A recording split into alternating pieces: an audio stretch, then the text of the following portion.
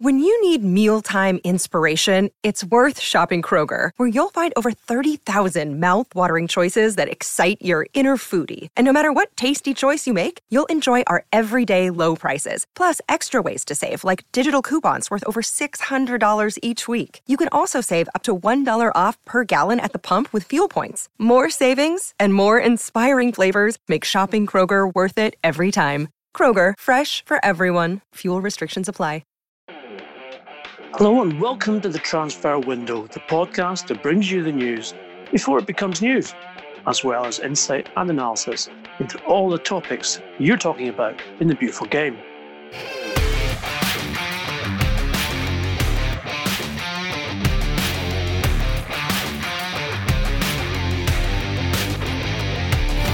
I'm Ian McGarry, and with me as always is Duncan Castles. In a packed pod today, we'll be talking about the Uniteds of Manchester and Newcastle, the city of Manchester, and a grand old lady.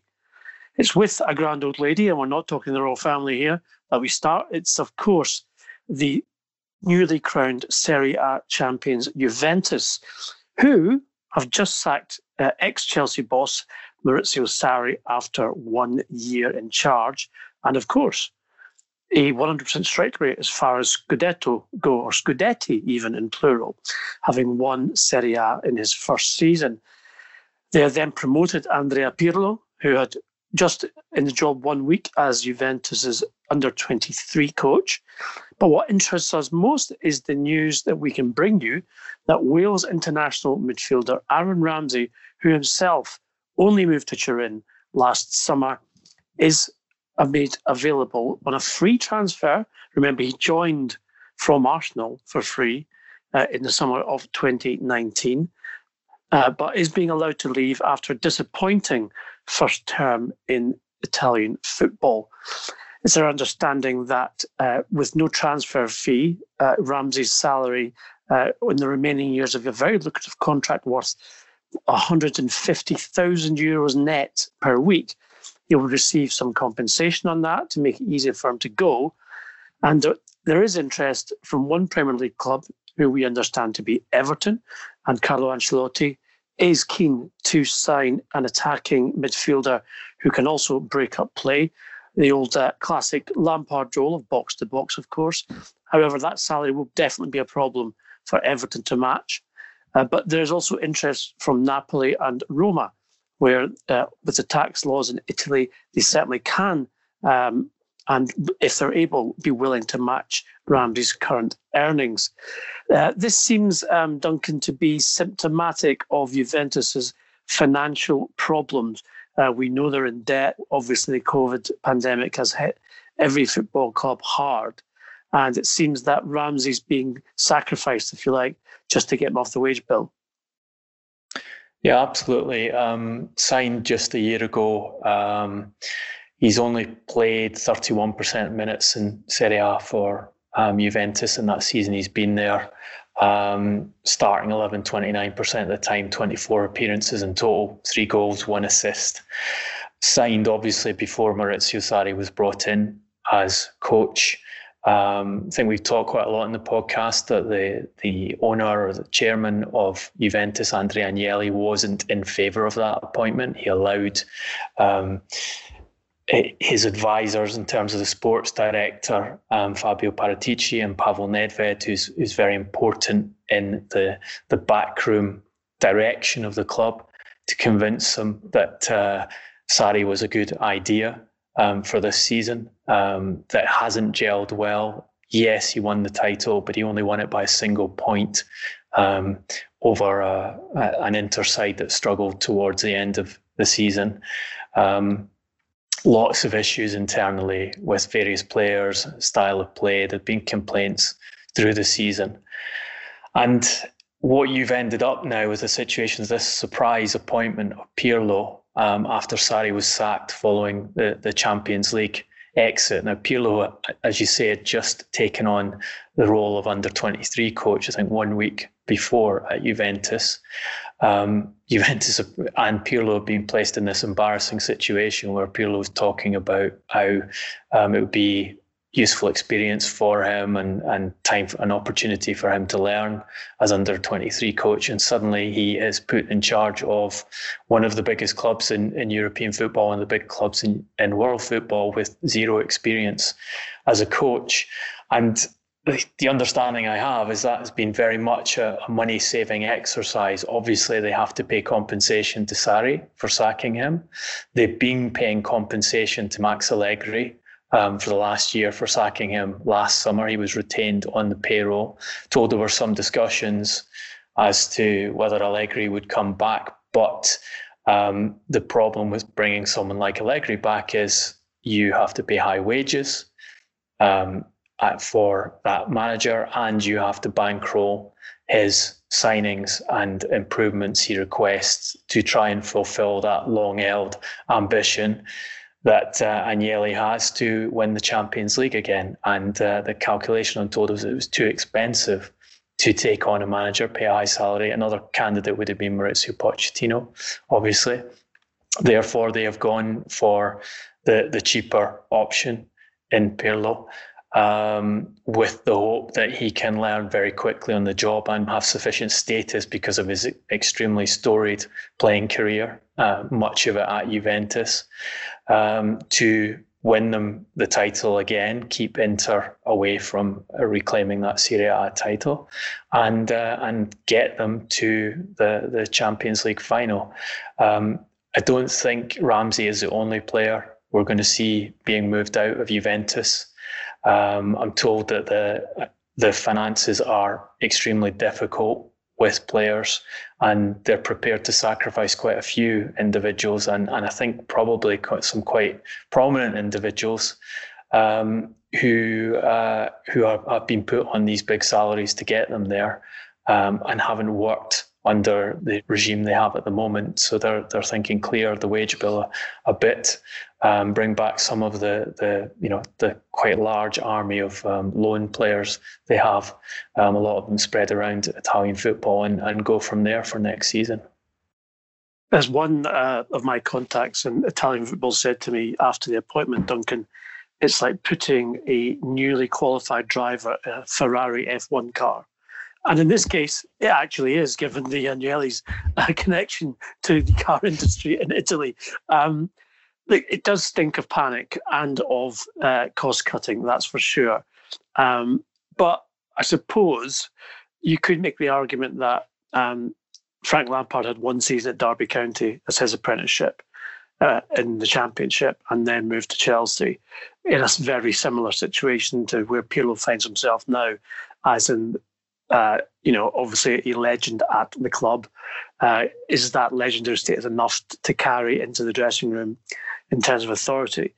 One of the differences being that Lampard has the advantage of having Jody Morris at his side, who is a very experienced UEFA Pro Licence coach, who was in charge of Chelsea's under-18s and under-20s for around 7 years, I think, before going to Derby with Lampard when he took that job. Now, Pirlo, to my understanding, doesn't have a UEFA Pro licence. In fact, the qualification he has at this moment in time, I think, is a B licence, which at this moment in time qualifies him only to be head coach of a club in the third tier of Italian football. How did Juventus get over that? Because they've got about 4 to 6 weeks before the season starts. Hire someone with a pro license to be the head coach on the bench and have Pirlo advising him would be the standard of way of going around it. I think, look, there's a real trend in football to appoint big name former players at an early stage in their career. It's something obviously Pep Guardiola I think is very important in this trend. You see Frank Lampard, you see Mikel Arteta getting the Arsenal job as his first full management job. Now Pirlo getting the Juventus job with zero coaching experience. Perhaps you can get away with it at a club like Juventus because they have such an advantage over the majority of the domestic rivals, and you can afford to go down that route. But I think you're almost guaranteed that these guys are going to make mistakes in the early stages of their career, and they're going to make mistakes under the full glare of media attention. There's a contrast with Lampard in that he had been preparing to become a manager. He'd focused on becoming a manager. I think his pathway has been accelerated, and we talked about the decision-making process he had when Chelsea came in for him in his first year of management. And in an ideal world, he would have had more experience at a lower level before taking that job, but he felt he had to take the opportunity when it came. Pirlo, I'm told, not so long ago when he was a player, used to joke with journalists and say, "Don't bet €1 on me becoming a manager." He was, at that stage of his life, he was so disinterested in the idea of management that's what he used to tell people. So something's changed in his thinking, and that's not unusual. Again, you retire from football, you miss the buzz of the game, and then you think, okay, coaching is the way to go. But I don't think we should underestimate the level of risk involved here. And when it is driven by financial factors, rather than Juventus saying Andrea Pirlo is the man, the future coach, let's develop him carefully and turn him into a Juventus Pep Guardiola. Rather than that, and you've got a situation where it's, we've had enough of Sarri. We made a mistake appointing him. We need to change manager. We can't afford to go for someone like Pochettino. So we'll have to take Pirlo now and try and take advantage of the fact that we're kind of doing him a favour in his coaching career to hope that he doesn't press for players in the same way as Allegri was doing when his period at Juventus came to an end, the way Conte was doing when his period at Juventus came to an end, and the way any sort of high-level manager would naturally do had they been offered that job, knowing that the only real measure of success for them would be to win Champions League with that club.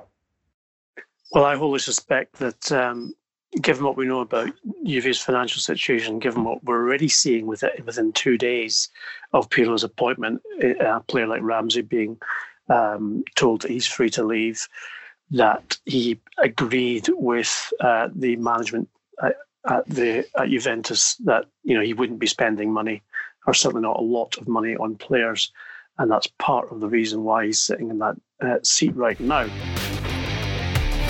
On to a very different grand old lady, and that's the one of the Manchester United. We told you on Friday's pod that Jadon Sancho, the transfer of the young England winger to Old Trafford, was being held up by Borussia Dortmund's demand for an extra €10 million in the down payment. So it was €80 million plus that United were willing to pay, but that Dortmund wanted 90 plus 20 in the add-ons.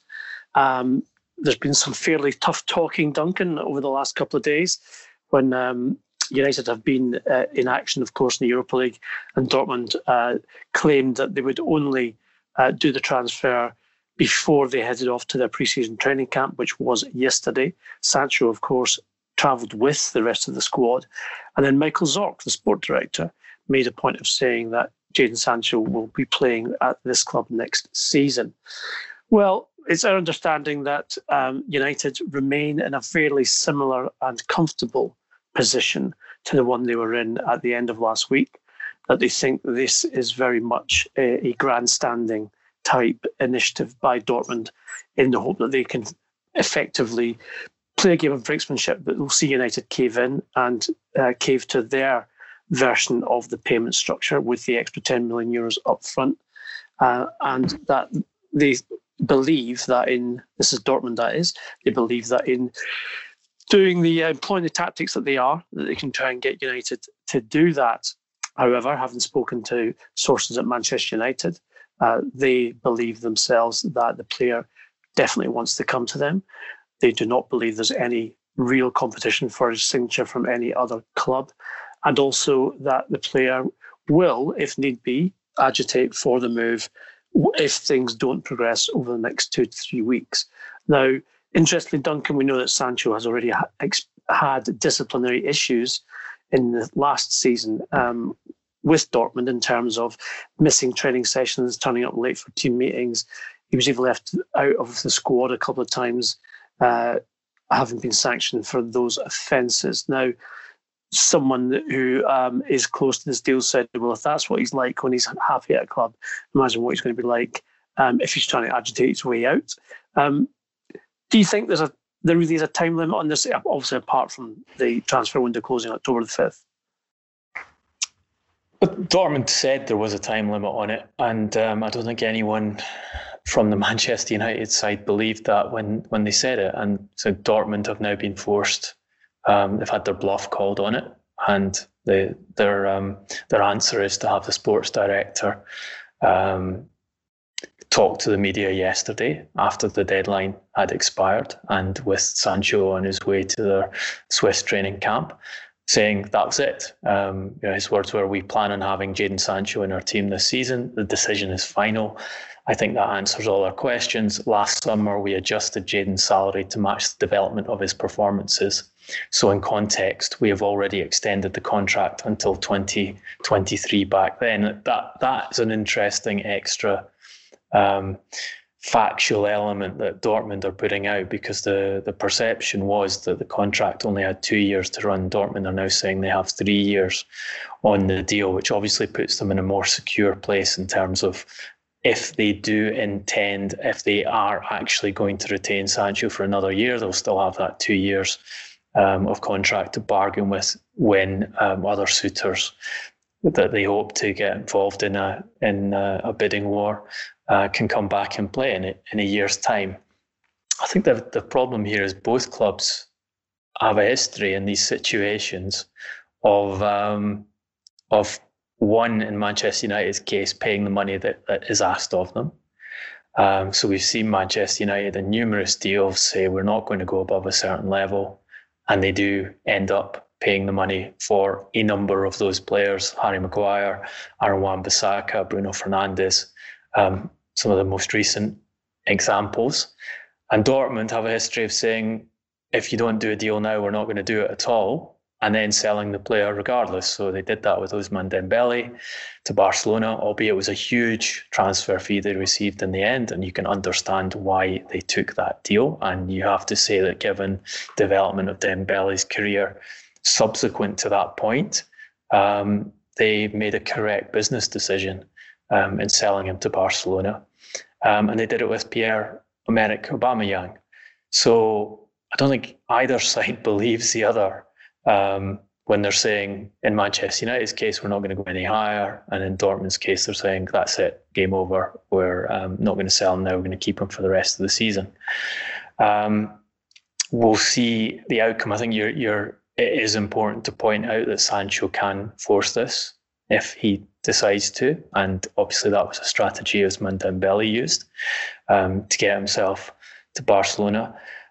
Should also be noted, because we're talking about Dembele, that Dembele is an alternative that, as we told you about in the podcast last month, that Manchester United had made inquiries. The representative of Solskjaer had been in touch to ask what it would take to get him out of Barcelona, whether he would be available on a loan for the coming season, and what the salary costs would be on Dembele. So Solskjaer, at least, is considering alternative options should Sancho not go through.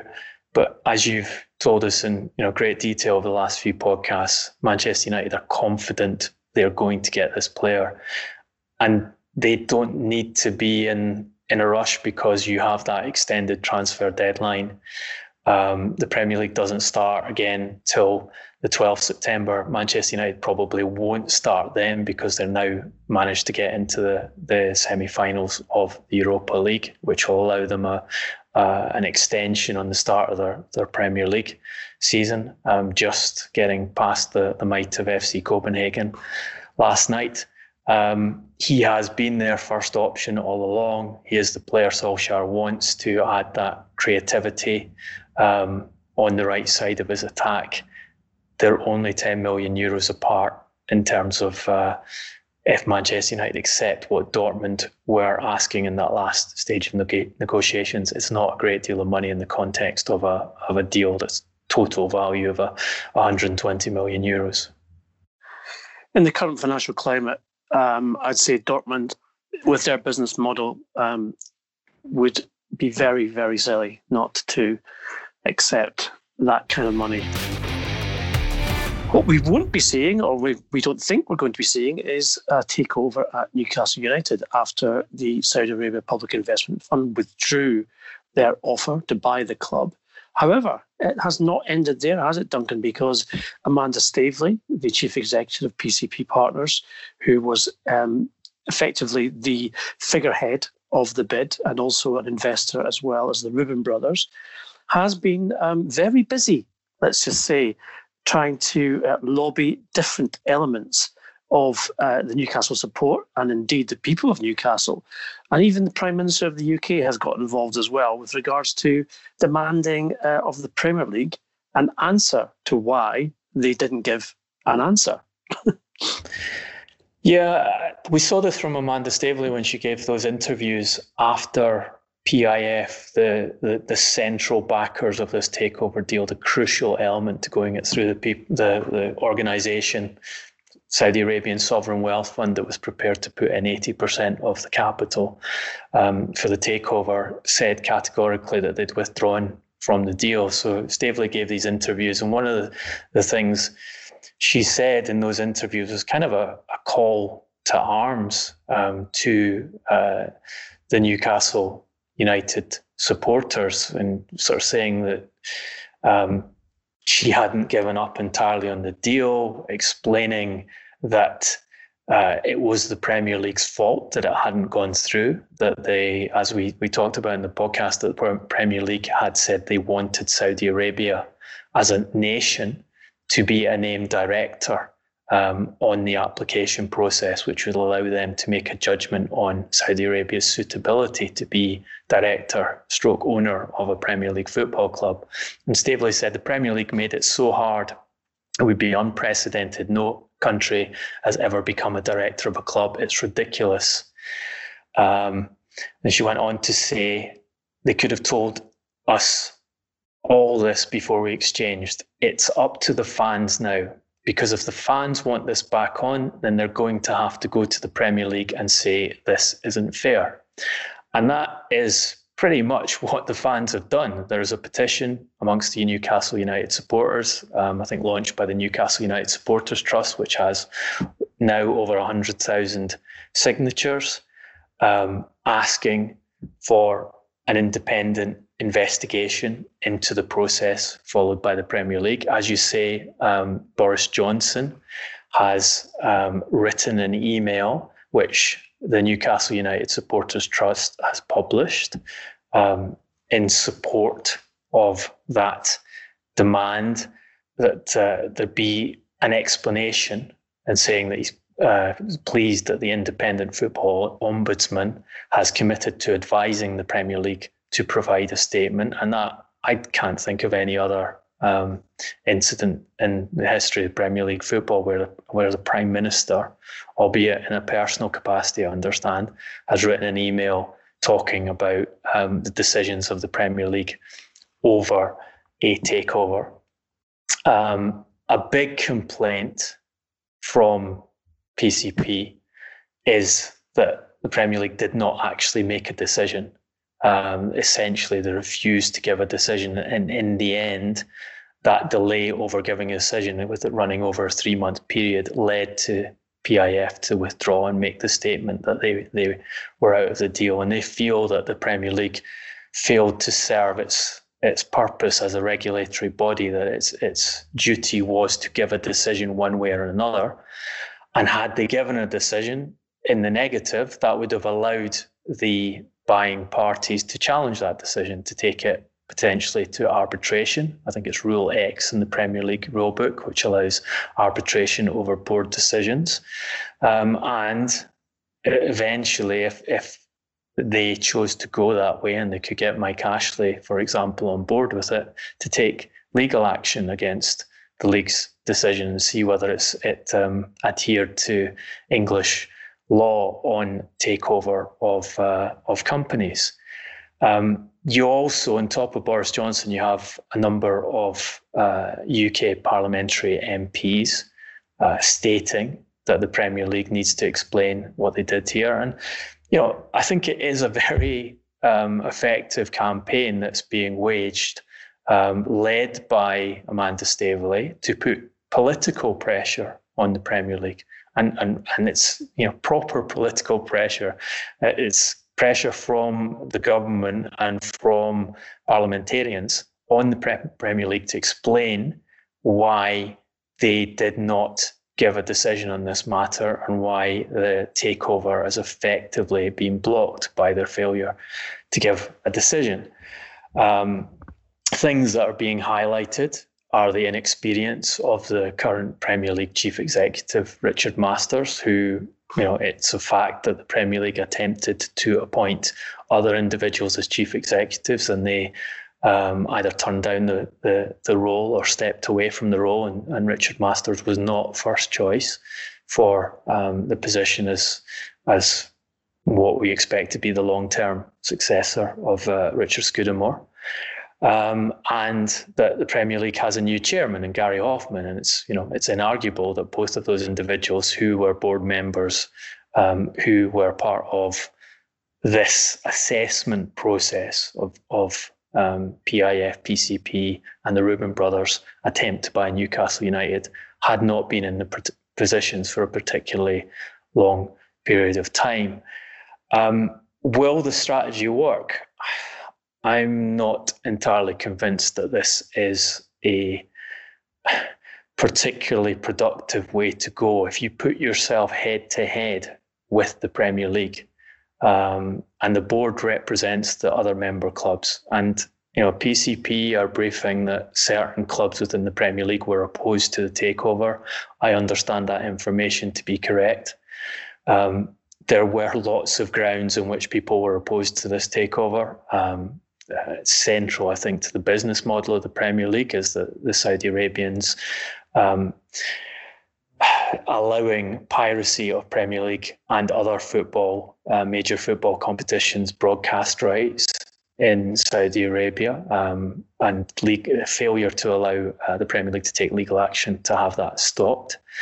But there were also huge human rights concerns over having another nation state in charge of a Premier League club. But if your strategy to try and get something back on the table is to embarrass the people who make the decisions and to question the rights of the existing clubs to be represented in that way by the board, and to prevent or delay on approval, that is a very confrontational way of going about things. You could also take legal action.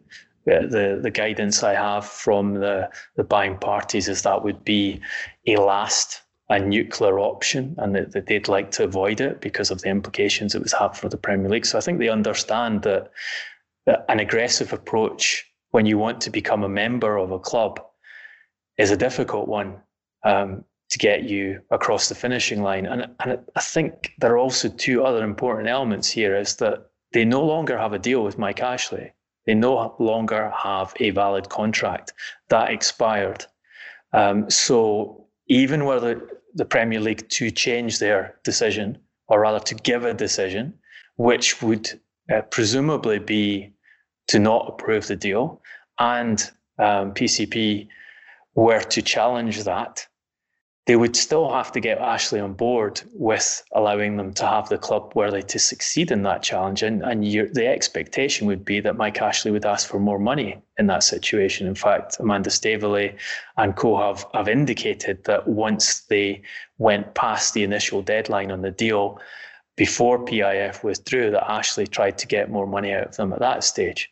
I think the other element here is PIF have made a statement saying that they are out of the deal. And my understanding is that when they said they were out of the deal, it was a categorical decision to pull out of that deal. So PCP would also need to get PIF back on board. And the guidance I have is they expect that would be viable. They say that they believe the Saudis are still interested in owning a Premier League club, and if the opportunity which was there previously is presented to them again, that they would get on board with it. But I think it's an open question as to whether they actually would get on board with it if PCB managed to jump over all the very significant hurdles that are in front of them at the moment, and which they're trying to use Newcastle United supporters and use parliamentarians to help them get beyond.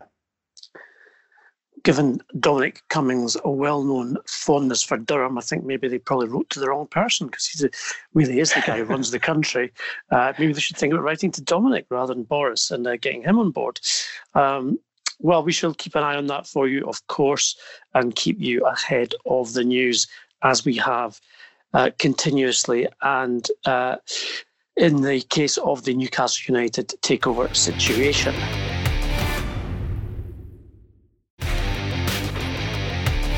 Manchester City's transfer window has not begun in the best of ways, with very talented centre-back Eric Garcia refusing to negotiate a new deal with the Etihad club.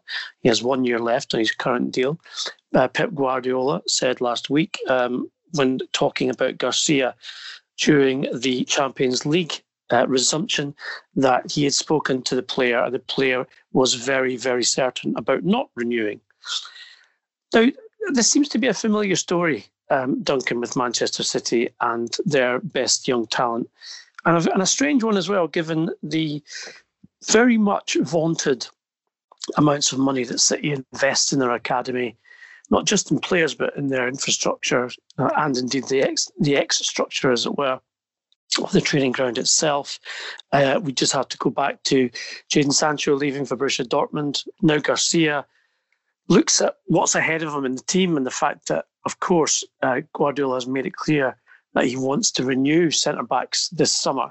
And you indeed revealed on the podcast only 2 weeks ago that he wants 2 centre-backs, not 1. I suppose we can see Garcia's point here, because at 19, he wants to be playing football to develop himself and indeed develop his career. And yet what he sees instead is a very expensively assembled defence which isn't working, and he's still not getting a chance. Of course, Fernandinho has been playing at centre-half for much of last season.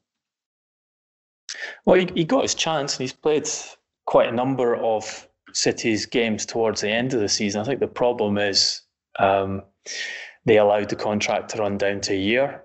Barcelona saw the opportunity of bringing the player back to the place where he started his footballing development.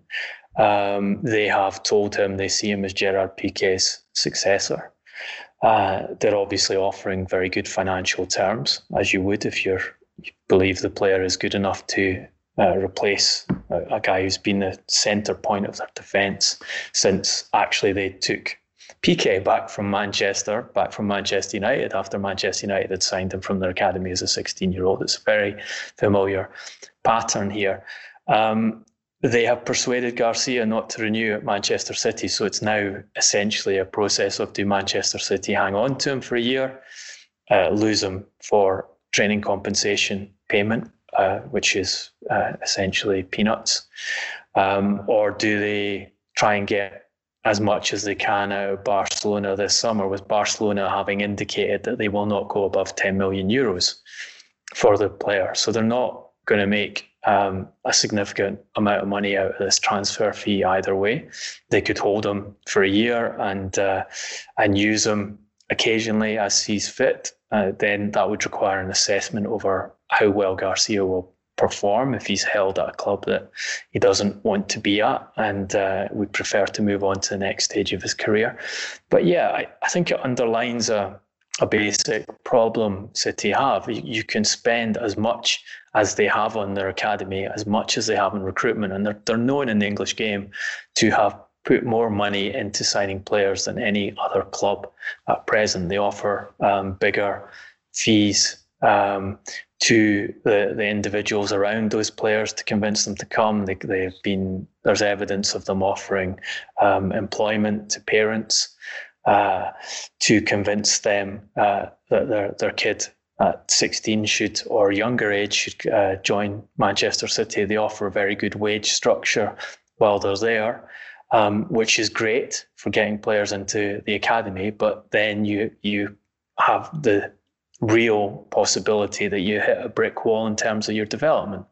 And you get someone like Eric Garcia, even though he's got some games this season, seeing that City want to sign not one, but two new centre-backs this summer.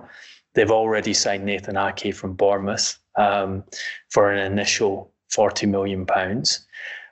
He is being signed as a backup to Aymeric Laporte and someone who can play left-back as well.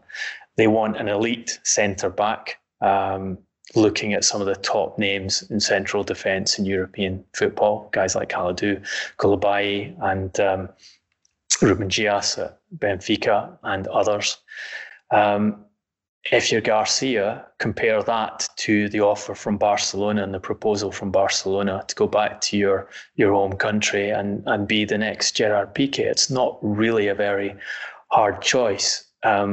And the history of the club in the Abu Dhabi era is to buy when they need new individuals. So Nathan Ake is no less than the 8th defender that's been signed for a transfer fee commitment of 45 million euros or more in the Abu Dhabi period of control of Manchester City, which is a huge expense on defenders. You're going to have to be exceptional to break into that team and hold down a place. And you can look through that cadre of excellent academy players that Manchester City have spent a lot of money on, again in the Abu Dhabi era. And the only one who looks like he has a genuine opportunity to hold down a first team place and become someone who is central to the team is Phil Foden, who has taken some time to get there. And you can look at what Pep Guardiola says about Phil Foden. He said last year, Phil is the most talented player I have ever seen in my career as a manager. His only problem is sometimes his manager doesn't put him in the starting 11. Hopefully in the future that can improve. So if Guardiola is being honest about those words, and he obviously rates Foden very highly, the conclusion you draw from that is you have to be the most talented player that one of the top managers and footballer in the game who's worked with some of the greatest players in the history of football has ever seen to have a chance of properly breaking into the Manchester City team. So your conclusion would be to do the same thing that Brahim Diaz did, that Jadon Sancho did, and what Eric Garcia is trying to do, and say, I need to move elsewhere if I'm going to play football and get to the top level of the game. It looks like Foden will be the one who will be the exception to the rule, given not just Guardiola's comments, but he has played more game time this season than the season before. And with David Silva obviously leaving on freedom of contract, Guardiola's already on record as saying, I don't need to replace Silva because I have Phil Foden. Now, those are big shoes, not literally, obviously, to step into. However, Foden does look like someone who might be able to set a different pattern for academy players coming through at Manchester City. Now, this being the early podcast of the week, it is Heroes and Villains time, and we have quite a special villain in this one for you because Duncan has selected some arch nemesis of his own, beloved Dundee United, to cast into the dungeon of shame. I think they rushed into it of their own accord with quite a bit of lubrication involved in the process. These are the 8 Aberdeen players who have been forced into very humble apologies after 2 of them tested positive for COVID and 6 are now self-isolating when they, as a result of deciding after losing Aberdeen's first game of the Scottish Premiership season, a big match, a big rivalry game at home to Rangers, that they would go out drinking in Aberdeen, where they broke the rules that were set out for Scottish footballers that the Scottish Government had allowed them to use and able to get football played again behind closed doors in Scotland. Nicola Sturgeon, the First Minister, actually gave a press conference saying that she was furious at the players' behaviour and that they'd blatantly broke the rules. And then 4 days later, the entire city of Aberdeen was forced back into emergency lockdown measures, with the First Minister closing every pub and restaurant from 5 p.m. on Wednesday evening and preventing people from visiting other households indoors because of a spike in COVID infections in the city. So they made this very fulsome apology, saying, first and foremost, we would like to apologise to every Aberdeen fan, the manager, everyone at the club, the football authorities, the First Minister, all healthcare workers, along with everyone else that has worked tirelessly around the clock to get the country, and in particular football, back up and running again. And it was pointed out to me by someone who actually lives close to Aberdeen that the only people they didn't apologise to were the inhabitants of Aberdeen, who aren't all Aberdeen fans, and have had to suffer the return of emergency lockdown partially as a consequence of their behaviour. So I don't think that's gone down particularly well with some of the people of Aberdeenshire, and I think it's an example of the problems football can have with its COVID regime, and the kind of the bubble that footballers get into, and a feeling that they are immune to a disease which can clearly be transmitted very easily if we lose our vigilance. I'm not sure about immune, but I certainly, having had some experience of being on those lubricated nights out with footballers, they tend to believe they're invisible. That's for sure. I've seen some behaviour in my time by footballers who seem to think that no one can see what they're doing, and of course they're not famous. Anyway, those are for another time, of course. And if you want to, ask some questions, or just get in touch with us and try and force me to tell a few tales, and we're always willing to take one of those on. My hero for the week is kind of self-explanatory, Duncan, to be honest, because I can't just go past Robert Lewandowski, the Bayern Munich striker, in the 7-1 demolition on aggregate of Chelsea in their Champions League round of 16 game. Notched up his 55th goal in 44 games this season, proving, I think, with and beyond all doubt, that some things actually do get better with age. Congratulations, Robert Lewandowski. You are the Transfer Window Podcast Hero of the Week. That's it for this particular pod. Thank you very much for listening. But also, if you want to get involved in the debate, you know that we welcome that. Please do so on our social media channels, which are at Transfer Podcast on Twitter, on Instagram and Facebook. And also Duncan is at Duncan Castles on his personal account on Twitter. I'm at GarboSJ. Please also remember we have our own YouTube channel. Just search Transfer Window Podcast.